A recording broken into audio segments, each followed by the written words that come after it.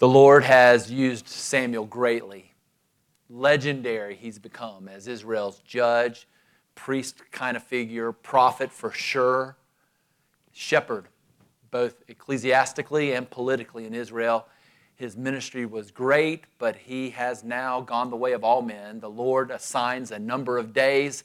Samuel's number came up, and the text begins with, he died.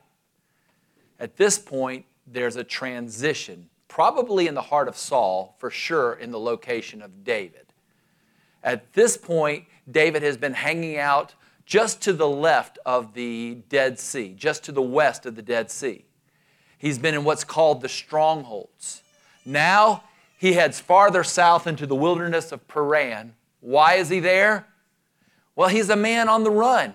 He's a fugitive. Was he at Samuel's funeral? Probably not. It says all Israel gathered and mourned, but David probably wasn't there because he's running for his life. Saul probably reasons at this point, I'm so glad to be rid of that guy Samuel, and now I can finally be rid of Samuel's friend, David.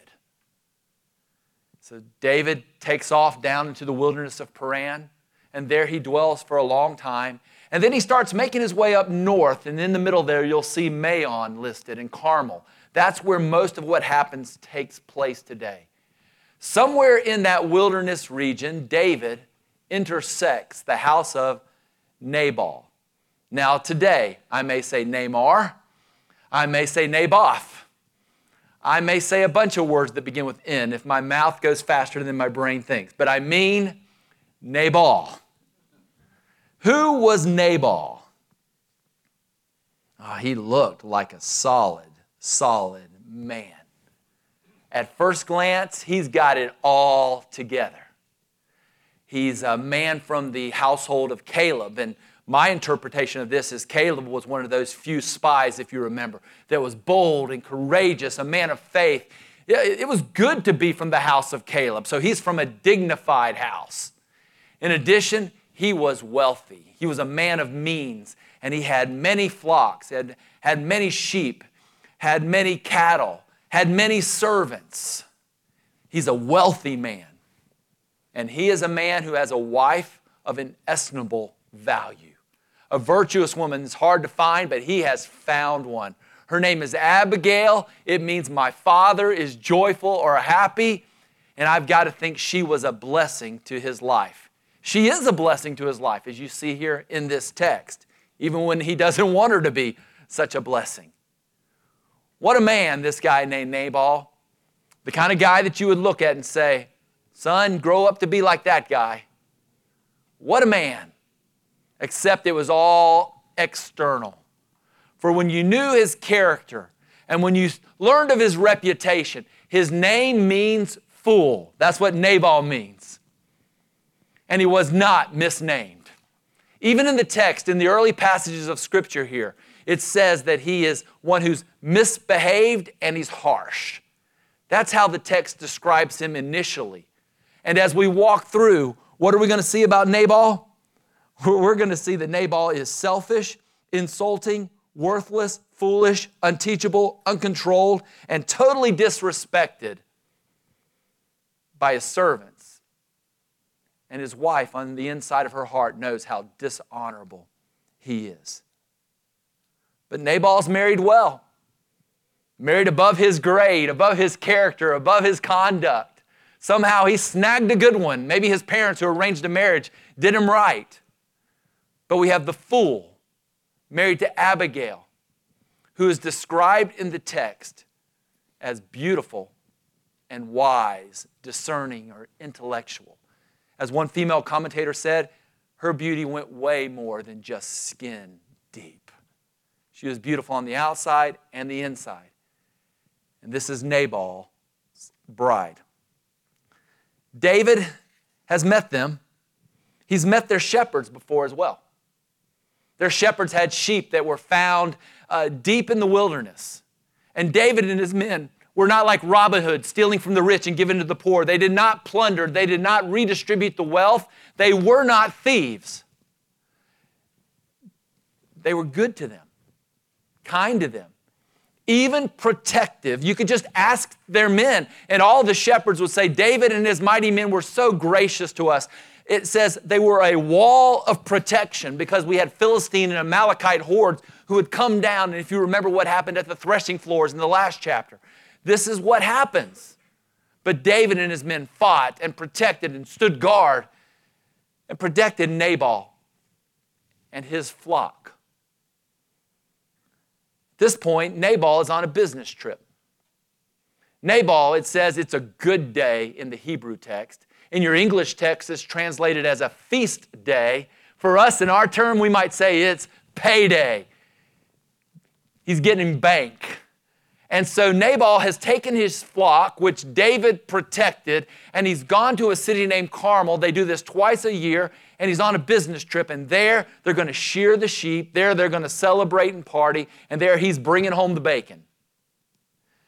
David is a wanderer, a fugitive, with 600 men that are around him, living in the wilderness of Paran, now making their way north. He could use some help. And it was a common, customary thing that at prophet day, on payday, that men were generous and kind and benevolent. Kind of like you when we do our Lord's Supper, and then at the end we take a second offering and say, if you'd like to give some extra of what the Lord's given you just to help those who have need, please give such in our deacon's offering. So David says, I'm going to make such a request. 10 men he sends to Nabal. 10 men go to Nabal and they greet him in David's name. They bless him and say, may blessings be on you, your household, and your prosperity. They then remind him, this is what we did for you back in the day. They made their point. You're profiting today due to our sacrifice and labors back then. We just want you to know that. Part of what you're enjoying is due in part to what we've done for you. Could we have something from your hand? Could you grace us with silver, with food, with animals, with something? Could you gift us something? We won't even tell you what that needs to be. It's not like we're exacting pay from you. We would just like you to honor us and indeed just help us. We're people in need. They made their proposal and they awaited Nabal's response. Now, Nabal could have done what I do when people hold up signs and ask for food or hit you on the street. He could have just kind of walked the other way and not looked. Occasionally, I'll look the person in the face and treat them like an individual created in the image of God, which I should, and just say, no, thank you. I'm not going to give right now. Occasionally, maybe someone will give $1 or a $5 or $10 bill or take someone in and give them a meal. Maybe he could have just been hypocritical and a liar and said, I'd love to help. Let me get back and talk to my people. I'll have my people talk to your people. The check's in the mail. None of that is what Nabal does. Instead, he rails at David's men, the text tells us, and insults David. Everybody knows who David is. He's Jesse's son, Samuel's disciple, Goliath's killer, Saul's exorcist, the Spirit's songwriter, Michael's man, Jonathan's brother, Israel's hero, God's best friend, and the Philistines' terror. Everybody knows David's name. But his response is, who do you think you are? He treats David as insignificant, a nobody in his eyes. He presents David as a runaway slave from his master Saul. He presents David as one who is some nowhere man. What rock did you crawl out from under? And you expect me to give my money, my bread, my wine, my stuff for my shepherds to you? There's no way this is going to happen. He rails at David's men and he insults David. The men then go back and tell David what has happened. How does David respond? I think this is a key to the passage. Every now and then we will have people around who think that they are beyond sin, that they are somehow so sanctified that they're not going to fall in a certain way anymore. We just sang that song, I thought I'd be over this by now. And they think they really are over it. David is Saint David. He is a man that has the Holy Spirit living within, and the Holy Spirit's not going anywhere. He's an Old Testament example of a New Testament reality that we have in Jesus Christ. David, how does he respond to dishonorable insults in the last chapter or even in the previous chapters? If you remember, insults come his way, he gets over it. Spears come his way, he forgives and gets over it. A man hunts him down and he refuses to take his life. He is an exemplary person in our last week's chapter as he shows honor to the dishonorable and says, I am not going to take vengeance and retribution into my hands. No tit for tat here. No reaping for sowing here. No karma here. I'm just going to trust my God and love my enemies. That's Saint David. Is there a good amen? Now we have an, oh me. The same guy, the very next chapter, hears of how he railed against his men. Hear how he was insulted. And did you notice the words that came out of his mouth? Every one of you, strap on your sword, get your sword, take your sword 3 times, and we are going to exact vengeance. You see the self-love, the self-honoring, the fact that he's going to take matters into his own hands to promote himself. If Nabal goes low, we go lower. Hit me once, God help you if you hit me twice. This is that idea that I am coming after you, and he is now going to be guilty of evil, of self-promotion, of blood guilt, of unjust war, of murder. He's going to take his men, 400 of them that are following his lead, and he's going to help them partner with him in his sin. This is David, Saint David. Amen, last chapter. Oh me, this chapter. He's guilty of thinking, desiring, plotting, and pursuing evil. Now he wants to commit mass murder. He swears to God, by sunrise, not one of his men will be left standing.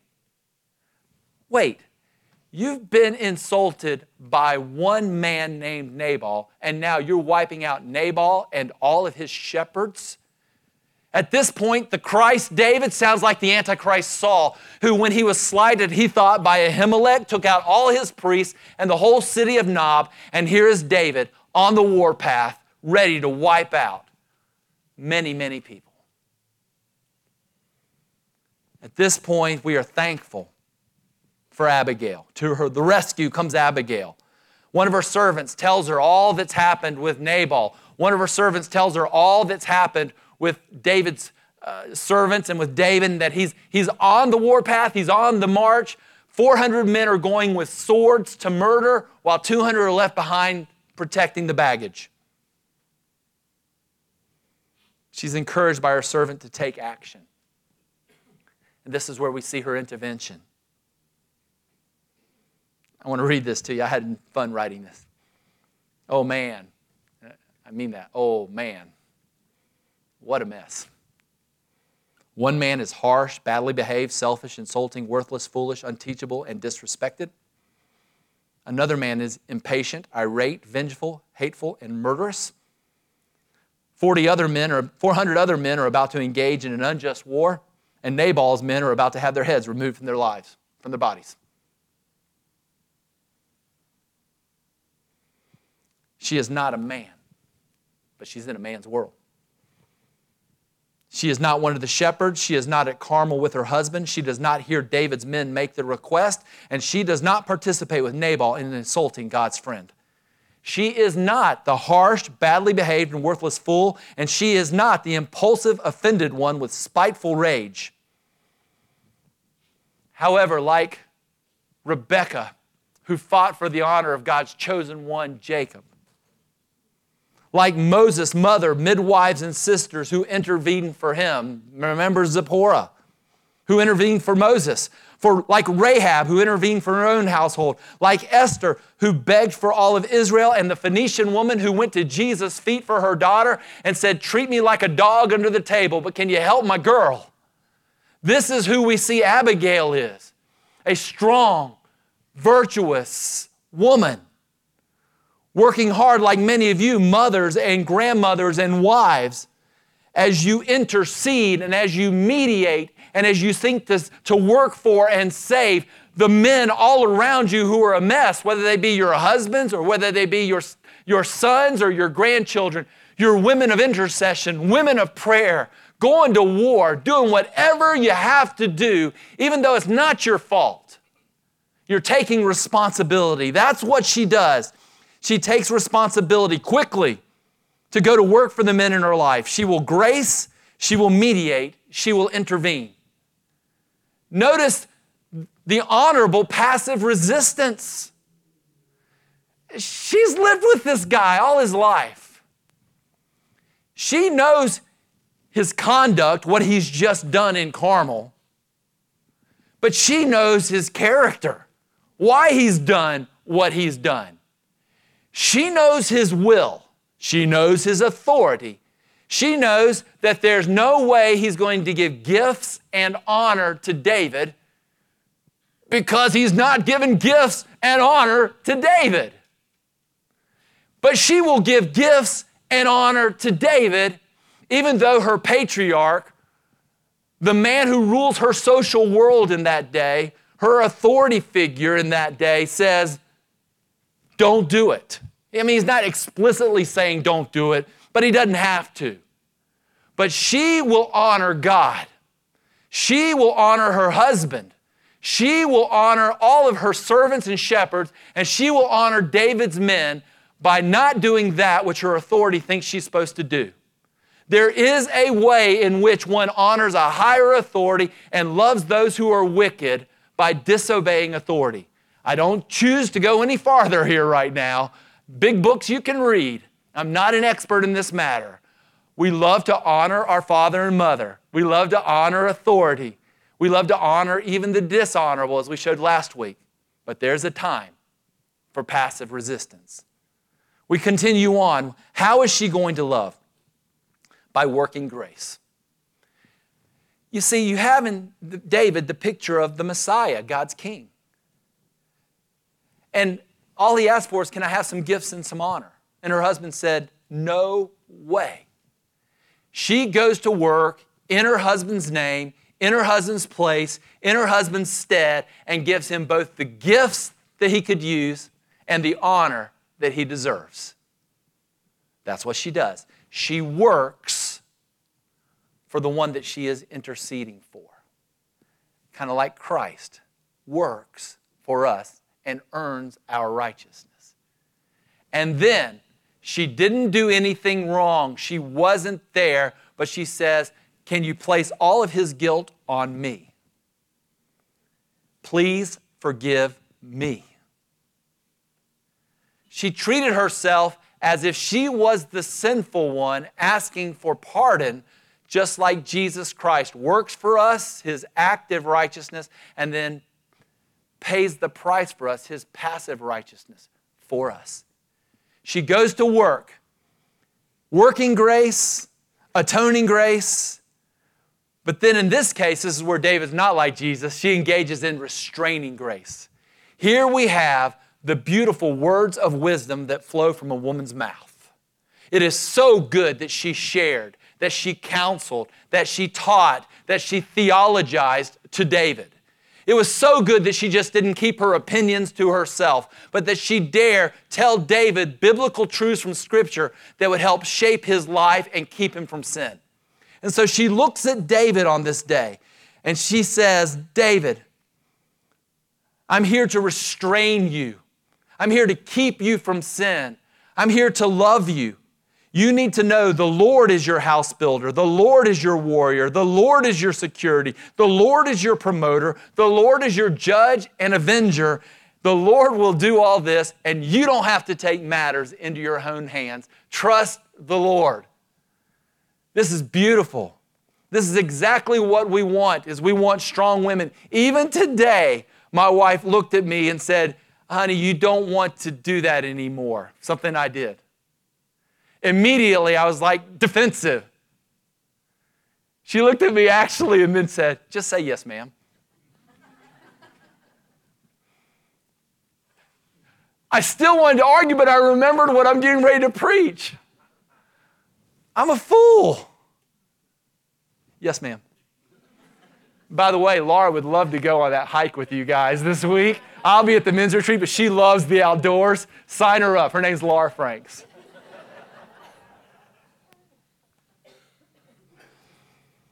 How did David respond to a woman working, atoning, and theologizing? With gratitude and repentance. This is the hallmark of St. David, that even when he doesn't look saintly, he comes around and keeps running back to that wonderful cross that bids you come and die. He knows the love of God for him. He always makes a mess of things and keeps going back home. David receives the admonition, the intercession, whatever word you want, the mediation, and he gives all praise and glory to God.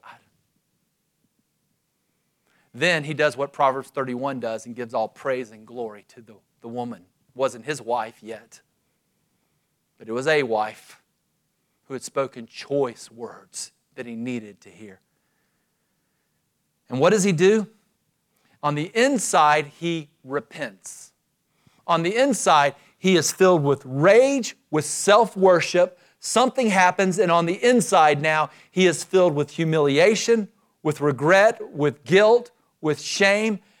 And then he keeps changing on the inside, and he turns his face to the Lord who loves him. On the inside, he repents, which is what we do on the inside, which always then leads to some sorts of fruits of repentance. Don't know how long, don't know how much, don't know in what form, but the internal repentance leads to fruits of repentance, and in his stead, it comes out like this. He confesses with his mouth his new intentions and his delight. He confesses his guilt. He says to her that the Lord has kept him from blood guilt, from working salvation with his own hand, and from destroying her by killing all her men.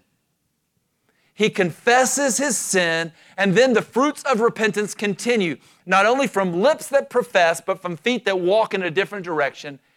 He will safeguard her. I skipped the part. He will safeguard her family for which she intercedes. He will do all that she commands. He will obey her voice, the text says. He will say, yes, ma'am, and walk in a different direction, thanking God all along the way for the strong, virtuous, beautiful, intelligent, bold, courageous woman of faith who blesses all the men in her life. David, Nabal, David's men, Nabal's men, and her sons and grandsons. What a strong woman. She deserves praise and glory. So how does the story end? Well, it's a fantastic end for God's friends. Not so much for those who are harsh, badly behaved, selfish, insulting, worthless, unteachable, uncontrolled, foolish, and will not repent. Chad didn't read this to you, but I can tell you the end very quickly. She goes back home, and she arrives, I think, maybe at night, and Nabal doesn't say, hey, where you been? What you been doing? Because Nabal's having a party. He just got back. He's fat and happy and rich, and he's having what's called a feast for a king, a royal feast for the king, and he's drunk. At this point, she says, you can't talk to a fool, much less an alcoholic fool. And so what does she do at this point? I'll talk to him in the morning. In the morning, they get together, maybe around breakfast, and She says, I need to let you know that I got to go to the grocery store today. He's like, I thought you just went to Sam's and Costco last week. And she goes, I did, but I ended up giving the stuff away. What'd you do? Yeah, I sent donkeys full of food to this guy named David and his men. The text tells us his heart smote him, that his heart died. It became like a rock. Something happened. I don't know how emotional it was. I don't know how physical it was. I don't know how spiritual it was. Something happened, but ultimately 10 days later, he died. And everyone that's looking on the outside just went, poor man, must have eaten too much bacon. No, he doesn't eat bacon. He's Jewish. Must have, whatever. That's not my notes. We'll keep going. But the text tells us why he died. The Lord executed him. The end of the story is the man who is harsh and foolish and will not repent is destroyed by God. The man who is harsh and foolish and does repent, David, gets food. He gets a wife, for he sees that there is this really smart, good-looking girl that he would like to wed. And he asks her, will you marry me? His other wife had been given away by Saul. Now he also gets the household and all the wealth. So David is still running for his life. But at the end of the story, God smiles on the Messiah and his family. So how does this end? 4 questions and we're done. They're not long. Hang with me. What have we already learned about fools? I don't have to spend much time here because I loved how Scott played the role of pastor and shared with you from his heart that which Scripture says and called us to see our folly and run to our Savior. Foolish people are driven by their hearts. They deny there is a God. They're characterized by hatred, rude speech, dishonesty, arrogance, incorrigibility, lack of self-control, ungodly companions. They're uncharitable. They're badly behaved, harsh, selfish, insulting, worthless, unteachable, uncontrolled, and unrepentant. And as we've seen in the text, fools are found out there with the Nabals and in here with the Davids. We are always sinful saints, foolishly rebelling against our God and His really glorious ways. Second question. How does God's love and grace restrain fools? Oh, you know that He does, don't you? It's like a governor on an engine that wants to run too fast, but they put a governor on so that it can't get up to the speed that maybe the foolish driver wants to go. Maybe like a filter that you put on your internet for your sons and your daughters so that it slows down their progress towards evil and doesn't quickly take them to the place that they may want to go. This is God in Romans chapter 1 who says the whole world hears, the whole world knows, the whole world disapproves, dislikes what God says. The whole world substitutes and brings in their own ethical norms. The whole world then is like on a slippery slide to hell, to insanity. The whole world just looks and says, we're going to kick against the goads in last week's language or bang our head against the wall. We're going to come up with our own morality. There is no God. Maybe there's many gods. Maybe now we are God. We had God's laws. Now we have my laws. Now we have no laws, anarchy. We have the oppressive gender. Then we have no gender differences. Then there's no sexual differences. And finally, just change your sex because it doesn't matter.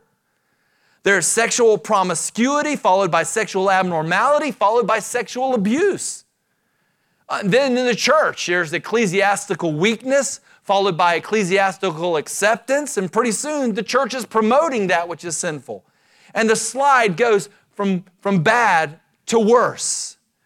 And God is the only thing, the only governor slowing down the progress with what we call His common restraining grace. He's not quick to turn people over to depravity, but if you keep wanting to go there, He'll take you, He'll take your country, He'll take your family, and He will give slack in the rope, or He'll remove the filter, or He'll take away the governor, and ultimately He will let you go head first, as fast as you want to go, into the insanity of hell. This is what God does. But God is the one who restricts and restrains. How? He gives every man a conscience for a while. He also gives us good government. That's what government does. Government is God's gracious gift to even the lost to restrain their sin. That's why it's important that you figure out who you're going to vote for in the next election, figure out what God's standard is, and love your neighbors best by voting for them that which is best for them, whether they want it or not. It's a means of God's common grace that restrains sin. How else does God restrain sin? Through conversion. Jesus Christ sees the lunacy, the insanity, the folly. He sees us say, no, no, no. And then Jesus Christ comes in and He messes with our mind and He opens our eyes and lets us understand truth. He messes with our hearts and makes us want that which He is offering. He makes us a new man with a new heart, with a new future. And He says, come and follow me. And we look at Him and say, yes, sir. That's how He restrains sin. He restrains sin on everybody externally for a while to some degree, but then there are some that He comes and He does that work on their heart and He restrains that evil then. And then He sends the Holy Spirit in, who really kicks it up a notch with the conscience and refuses to allow you to enjoy your sin like you once did. Oh, you may enjoy it for a time, but there's always grief after it's over as you realize this is not where I'm supposed to be going and what I'm supposed to be doing. But how does God restrain sin? The point of this sermon is through people. This is what He does. The Bible says a threefold cord is not easily broken. So it's God, people, together with you that make a strong cord. With many counselors, there's wisdom. God uses people to keep you from doing that which is right in your own eyes, which is quite foolish. The Bible says, faithful are the wounds of a friend. This week, I had a friend come into my office and say, I want to talk with you for a second. He sat me down and he expressed something that I had done or said, and he said, I just don't see how that's beautiful. That's wise. He loved me. He didn't hate me. He showed me a blind spot that I didn't see and was looking at me graciously saying, you don't want to go down that road. You don't want to be that guy. Why? Oh, of course, at first I'm defensive. But I was able to send him a text later and just say, I'm thankful to God. God gives us iron that sharpens iron. God gives us spouses like Laura, like Abigail. God gives us parents like Martha and Joe, who still to this day, Mom tries to find a way that she can charitably and graciously ask me to just, would you consider, please, son, and not be so bullheaded and hard-headed? Because she loves me. Elders that come, probably the elder that does this the most, and I mean this, in love. So this is not a degrading comment. He's a master at it. Out of all 9 elders that we have, it's not you. No, it's Bill Weathers. He's older than you. He's been doing it longer. But he does have this disarming way in which he comes into my life and has this ability to look at me and say, Jeff, I'm so thankful for this and so thankful for this. And he doesn't say, but you know I love you. But he loves me sometimes by saying, would you consider this? He doesn't put me in the corner. Graciously, he gives me a way out to think and to process. It doesn't demand that I listen or even obey. Just wants to share forthrightly, because he loves you and he loves me, how I can be a better shepherd to you. And you ought to thank the Lord that I do have 9 men like that can all, in their own ways, not at the same time normally. They don't look for opportunities to do this. But they love you and they love me and they love Christ enough to say, hey, Joe, slow down for a second. Let's have a conversation. They restrain me from more sin. And then I have friends here at the church. I mean, the names that I wrote down here, I don't think I should read them. Who just are my brothers, who don't think that I walk more holy than they do because my name is Pastor Franks. They're not impressed by that. They are impressed by what Christ can do through the gospel in the lives of his friends. And they absolutely find opportunities of joy to look at me and say, Joe, together we can run towards Christ. So therefore, how does God restrain fools? In lots of ways, but especially through friends, parents, elders. That's what we do when we take vows for each other, by the way, that we will get in each other's lives through wives. How ought we to respond? Third question. Psalm 141:5 says this, let a righteous man strike me. It is a kindness. Let him rebuke me. It is oil for my head. Let my head not refuse it. That's Psalm 141:5. We should respond not with defensiveness, not with excuses. We don't have anything to prove.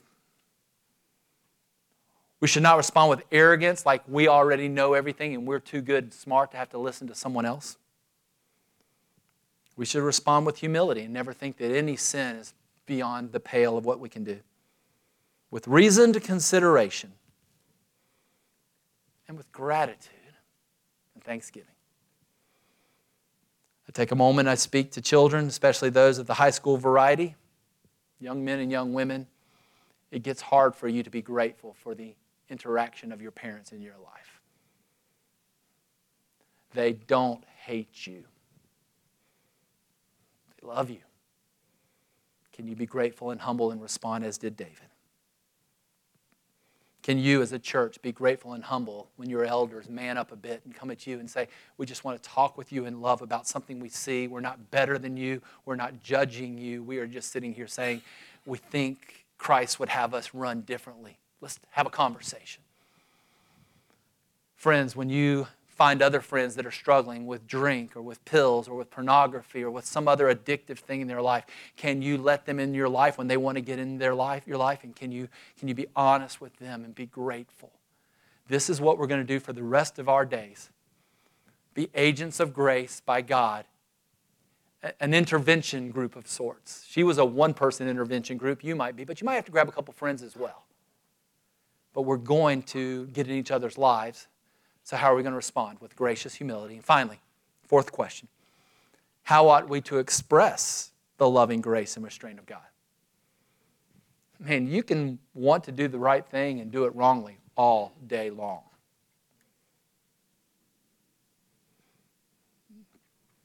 I could do a parenting Sunday school on how to do that. We approach each other with humility, as if we are the chief of sinners, the biggest sinners in the room. We are not sinless, inerrant, and without need of people to grace us. We show up with grace. Yeah, be selective.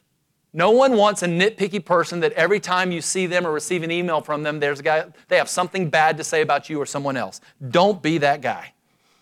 Be selective, kind. How about this?